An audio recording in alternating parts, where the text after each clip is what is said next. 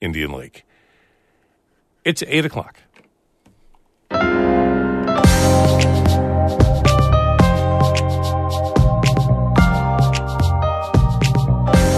Good morning, and this is Northern Light for Friday, May 26th. I'm Todd Moe. Monica will be back next week.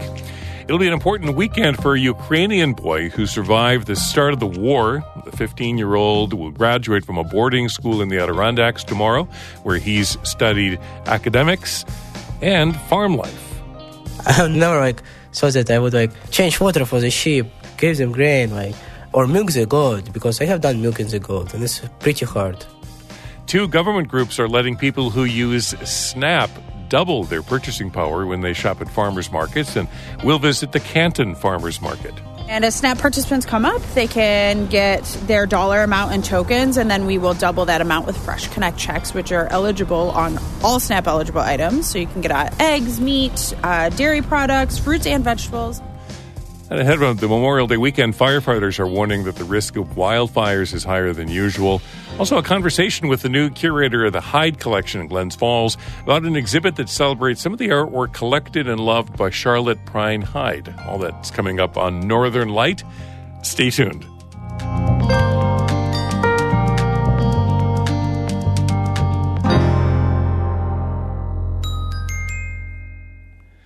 Broadcast of Northern Light here on North Country Public Radio, supported by St. Lawrence Health, whose affiliation with Rochester Regional Health means more patient access to specialty care, stlawrencehealthsystem.org, and by the Depot Theatre, Westport, a professional equity theater in the Adirondacks, celebrating its 45th season, depottheatre.org.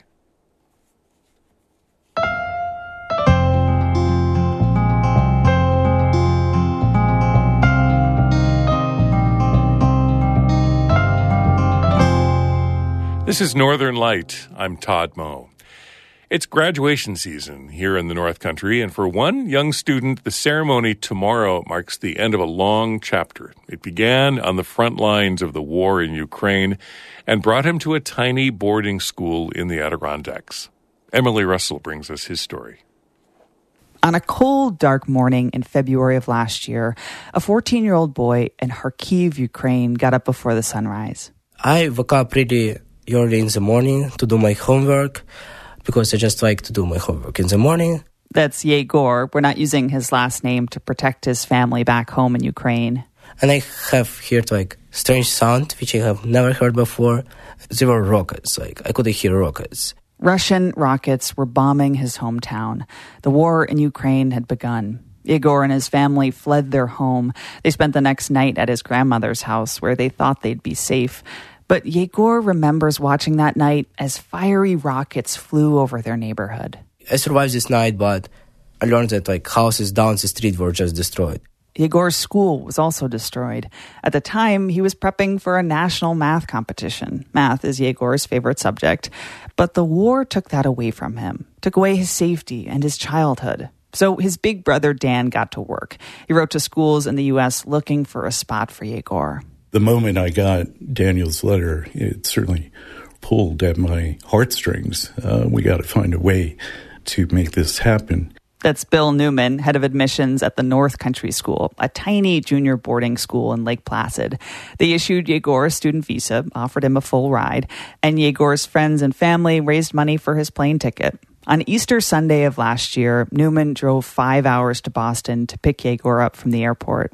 I remember he had his older brother's clothes on, and so we had cuffs folded up to the knee, and so it was obvious we needed to get him to a place where we can get clothing appropriate for the Adirondacks. It took a lot just to get Yegor out of Ukraine and into school in the States.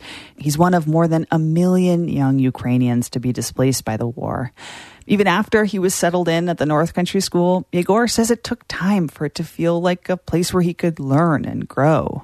In the start, it was really hard because I didn't know any English and I couldn't communicate with people. I couldn't do my homework properly because I just couldn't understand what's going on. But North Country School has offered me many opportunities. It's a cool spring day, and Yegor is showing me around the school's barn. The North Country School is pretty progressive. Students here help raise sheep and chickens. They later harvest those animals for food. Yegor bends down and picks up a little gray cat. And who's this in your arms? It's Mercury, his barn cat. Mercury? Yeah, he's really a friendly cat. He loves people and animals.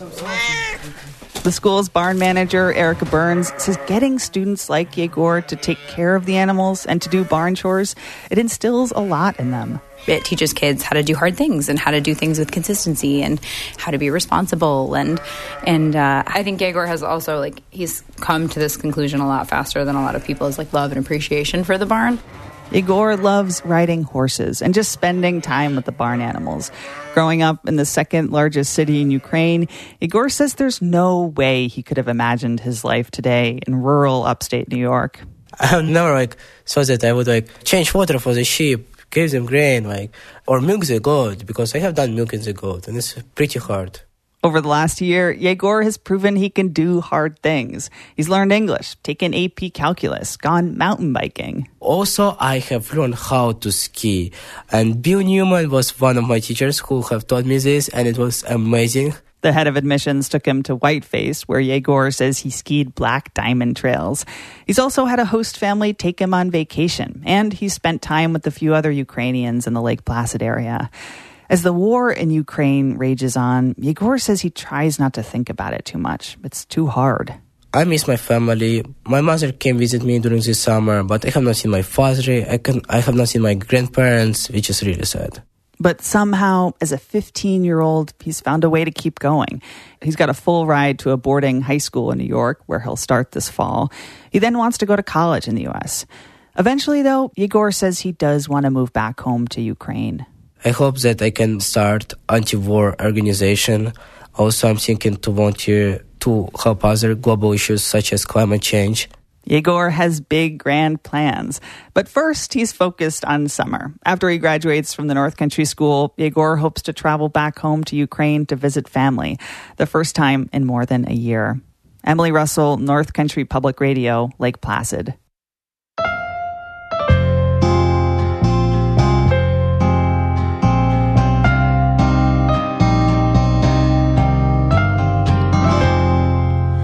There's been a sudden spike in drug overdoses in St. Lawrence County this week. Yesterday morning, the county public health department said that 8 overdoses had occurred in the previous 24-hour period.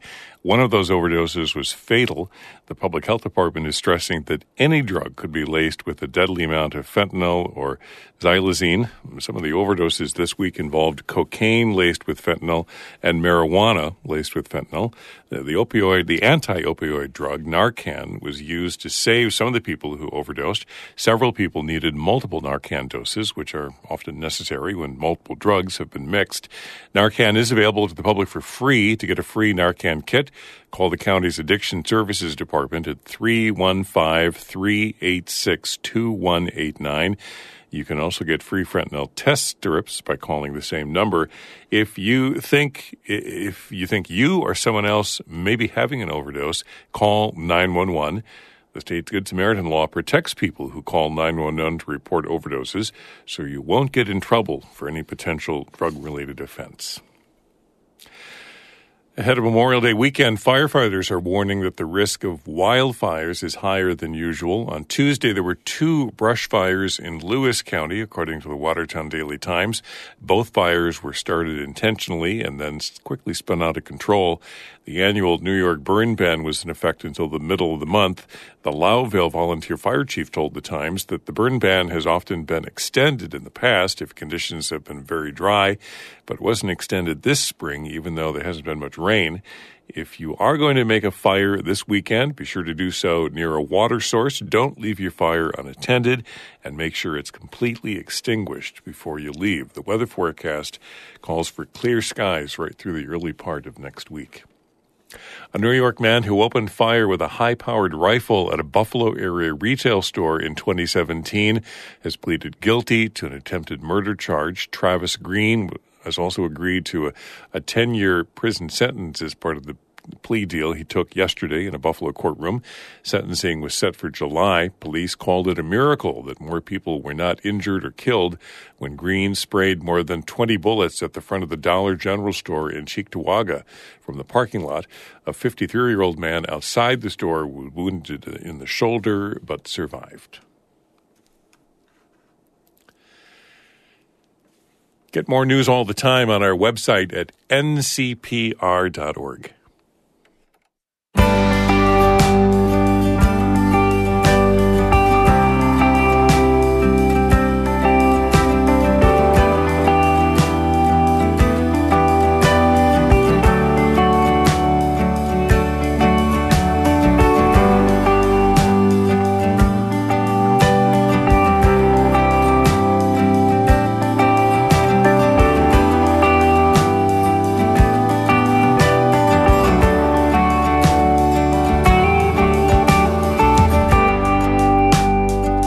You're listening to Northern Light here on North Country Public Radio. It's 11 minutes past 8. Good morning. I'm Todd Moe. Monica is back next week. Stay tuned. Coming up in just a moment, farmers markets double up.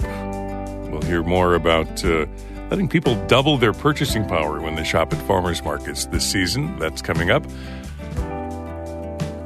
This is music by the Curries in Potsdam. Check out more of their music on our website, ncpr.org/_.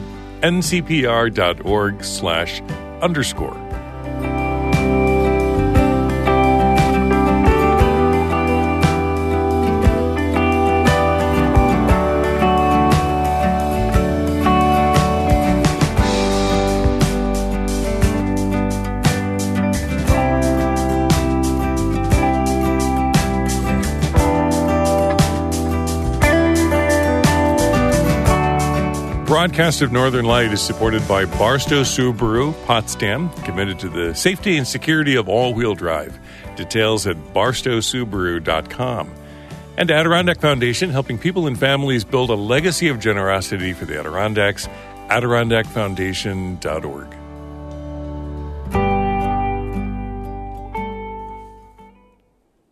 "13% of people in St. Lawrence County are food insecure. Food pantries and neighborhood centers offer support, but there's another source of help available that might surprise you. Local farmers markets.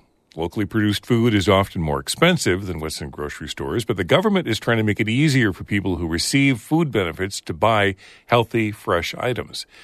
Lucy Grindon reports on 2 programs that let people double their purchasing power when they shop at farmers markets. Erica Kelso works for Garden Share, a small local food nonprofit that runs 3 farmers markets in St. Lawrence County. Every Tuesday and Friday, she stands under a highlighter yellow tent at the Canton Farmers Market. Kelso says they bought the tent so people would notice the sign underneath it, which advertises that the market takes SNAP benefits, formerly known as food stamps. Just last week, a group of young women were driving by, and it worked. Because of the yellow tent, they saw our sign that says that we accept SNAP at the market, and so they came up, they asked me a lot of questions, and they were telling me that they didn't even realize you could use SNAP at the market. And then by the time they were done with me, they were taking some SNAP tokens and going and making purchases for their first time. Kelso says a lot of people aren't aware that many farmers markets accept government food benefits. And this summer, to encourage more people to shop at farmers markets, there's a sort of 2-for-1 deal. The state offers what are called Fresh Connect checks. For every SNAP dollar you spend at the farmers market, you can get a matching amount in Fresh Connect coupons. We'll be handing these out until the end of June or until we run out. And as SNAP participants come up, they can get their dollar amount in tokens, and then we will double that amount with Fresh Connect checks, which are eligible on all SNAP-eligible items. So you can get eggs, meat, dairy products, fruits and vegetables. Justin Phillips walks up to the tent. How late does it run today? We are open till 2 today. 2. He says he's got $13 left on his SNAP card for this month, and he hands it over to Kelso. As of yesterday, I've got like 13 and a half left on this for the month, so let me just empty this out here. Okay, so and I can actually double some of that with my Fresh Connect checks as well. So I will not argue with that. Yeah, I don't know how you can. Phillips says he really likes farmers markets, especially here in the North Country. He recently moved here from Chicago and works at a hotel in town. In Chicago, it was more expensive. It was more for the yuppie types who are like, oh, I'm so great. Look at me. I go for the fresh food, and I go to Trader Joe's and all that. But here, you got the Amish and real farms, and so stuff tends to be a little cheaper and definitely better quality than I'm going to get over at Save a Lot or whatever. Phillips says being able to double his money at the farmer's market is a big help. Twice as much stuff. It's like half price everything, and that's great. Like last time, I bought some meat snack sticks and rhubarb. This time, I want to try this fresh tea here, and I might pick up like a jam or a jelly, but right now, they don't got much. That's because this is just the very beginning of farmer's market season. Pretty much all anyone's harvesting right now is asparagus. The Fresh Connect program runs through the end of June. At the beginning of July, when farmers market season is in full swing, another Double Up program starts, this one from the federal government. It works pretty much the same way, except that you can only use the extra Food Bucks tokens from this program for fruits and vegetables. Kelso says out of the 7 farmers markets in St. Lawrence County, 5 are able to take SNAP. The ones in Akwesasne and Ogdensburg still don't. Kelso says a lot of people in St. Lawrence County make too much money to be eligible for SNAP, but still struggle to buy all the food they need, especially healthy, fresh food, which is usually more expensive. For those people, Garden Share has its own program called Bonus Bucks. That group of people also qualifies for Bonus Bucks, even though they might not qualify for SNAP. So it's, again, doubling somebody's money so that they can come get local, fresh food. You can apply for Garden Share's Bonus Bucks program online, and then the organization will match every dollar you spend. You can put your bonus bucks towards the farmers market or towards Garden Share CSA programs. Lucy Grindon, North Country Public Radio. Right now, Garden Share is looking to hire an outreach educator to try and engage even more people in St. Lawrence County. The head of WAMC is retiring after leading the Albany-based NPR affiliate for more than 40 years. Alan Chartock took over as president and CEO of Northeast Public Radio in 1981. He spearheaded the single station's growth into a multi-station network that now serves 7 states. Over Chartock's 4-decade career, he started and hosted multiple popular radio programs, including The Capital Connection, The Congressional Corner, and The Round Table. When Mario Cuomo was governor of New York, Chartock spoke with him every week for 12 years.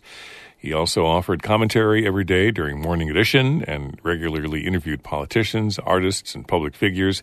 Chartock called his time at WAMC the journey of a lifetime, but said he's ready to pass the baton on to the next generation of leaders. Stacey Rosenberry will be interim CEO.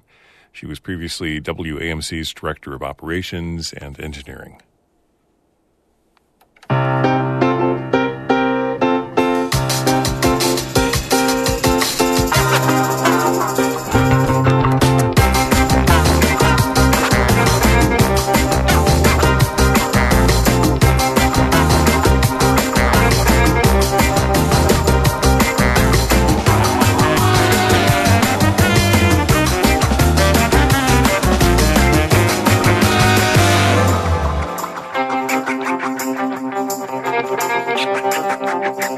You're listening to Northern Light here on North Country Public Radio. I'm Todd Moe. Coming up in a moment, a conversation with Hyde curator Bryn Shockmel.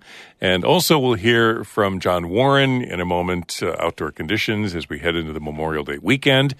And then at 8:30, it's back to more of Morning Edition from NPR. Thank you so much for listening on this Friday, the start of the Memorial Day weekend.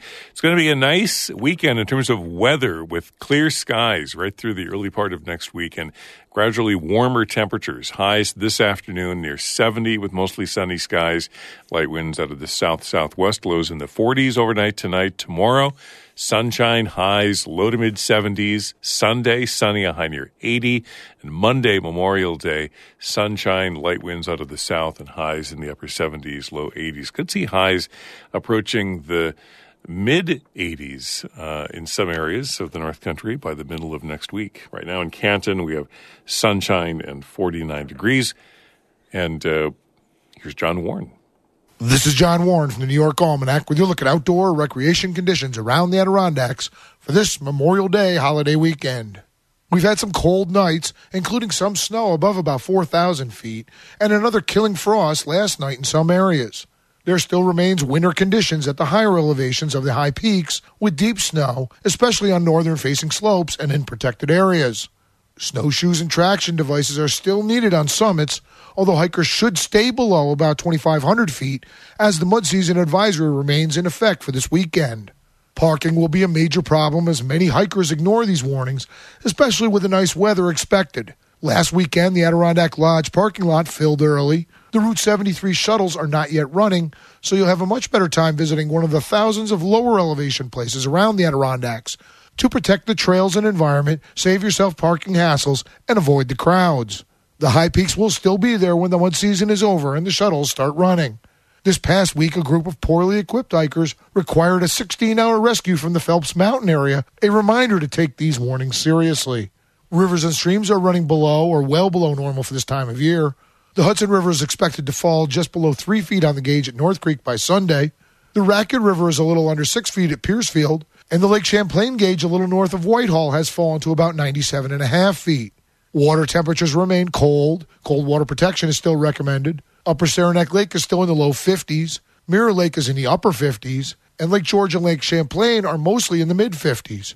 The Fourth Lake boat launch on Route 28 and Inlet has reopened. Parking at the waterway access to South Inlet and Racket Lake on Route 28 remains limited due to bridge construction. The boat launch at Loon Lake in Warren County remains closed this weekend due to dam repairs. In the St. Regis Canoe area, a section of the carry between Floodwood Road near Floodwood Pond and Long Pond is flooded. You'll need to paddle across.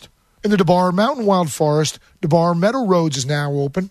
Corey's Road is also open for the season, as is the gate at Clear Pond, which provides access through the Elk Lake easement lands. Those are the outdoor conditions in the Adirondacks this weekend. For North Country Public Radio, this is John Warren from the New York Almanac. Online at NewYorkAlmanac.com. The Hyde Collection in Glens Falls boasts an impressive array of works. The museum's founder, Charlotte Prine Hyde, was from a wealthy family in town that ran the paper mill. She and her husband traveled to New York City and Europe to collect etchings and oil paintings from Rembrandt and Picasso and a variety of pieces from the Italian Renaissance. When she died, Hyde asked that her home and the art within it be available to the people of Glens Falls. This summer, the museum is celebrating 60 years of being open to the public with an exhibit devoted to the eye of the collector herself. Monica Sandreski caught up with the museum's new curator, Bryn Schockmel. Well, I wanted to really highlight how incredibly diverse her tastes were. So people will be familiar with this when they visit the house. You can see everything from a medieval stained glass window to a painting by Picasso. It's just thousands of years of art history from all over Europe and the United States. And so really diverse in terms of geography, in terms of time period, and also in terms of medium. It's not just paintings and sculpture, but it's a lot of decorative arts as well. And so with this exhibition, I wanted to show that. And so the exhibition has a lot of drawings and works on paper. It has paintings, it has decorative arts, sculpture, and by a whole range of artists. So as I was putting it together, I was kind of thinking in my head, okay, I want to make sure I have a good time range, I want to make sure I have a good geographical range, and I want to make sure I have a good range of mediums. She had so many pieces. Hundreds and hundreds and hundreds. Wow. How did she get access to some of this work? I mean, she's collected pieces by big-name artists like Paul Cézanne, Italian works from like the 1400s. Yes. It's really incredible. She definitely had people helping her. So in sort of the early days of the collecting, they worked with various curators and art historians and experts that were able to help them grow their collection, help them seek out certain works of art, to develop relationships with galleries and dealers in New York. And then they hired curators to run the museum. So even before it opened to the public in the 60s, there were curators at earlier points in time helping grow the collection and helping sort of arrange things in the house and do public programming and have drawing lessons and things like that. So one of her curators in the 40s. Well, he was with her for a long time, actually, but started in the 40s. Joseph Jeffers Dodge. He really helped sort of push Charlotte more towards modern and contemporary art. Her tastes don't seem to have gone in that direction. She primarily preferred historical works, but Dodge felt it was really important that she bring her collection right up to present day. And so he was the one who encouraged her to buy works by artists such as Picasso. And so we definitely see the influence of some of her curators and her advisors in the works she acquired.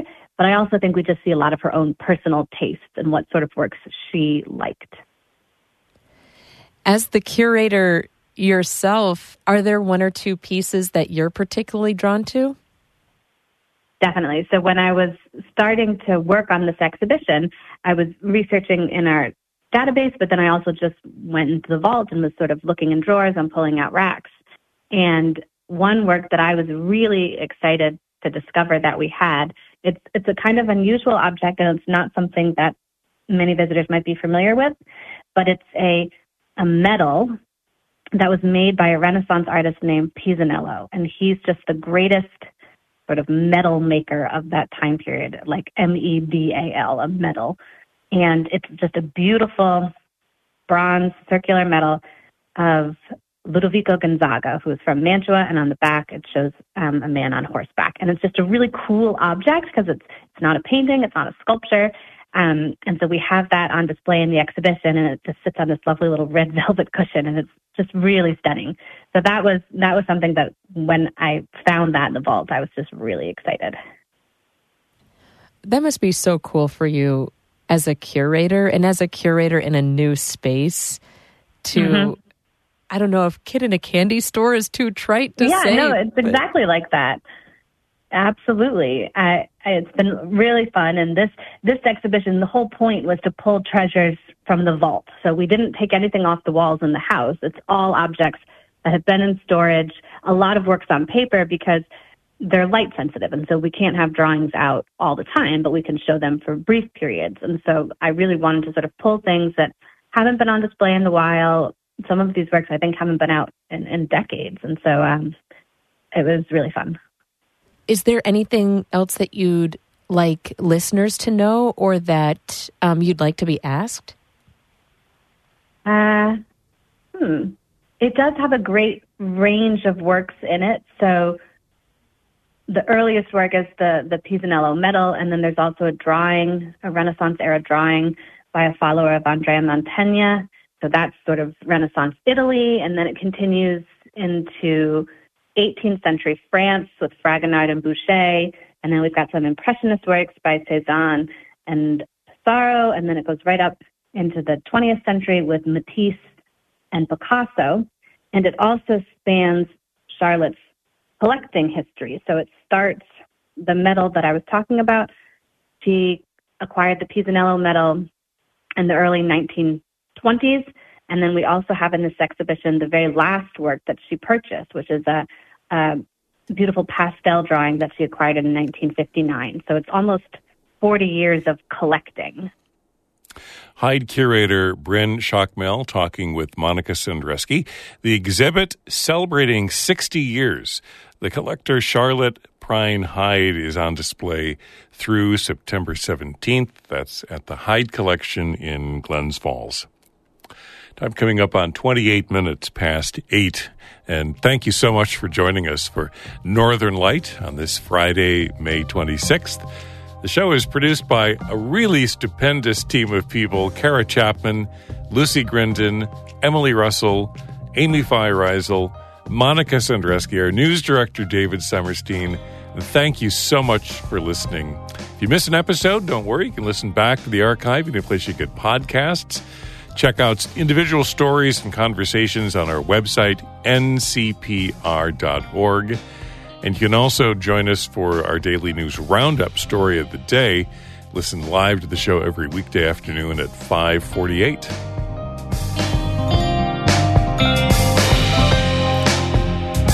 We're back to more of Morning Edition in just a moment.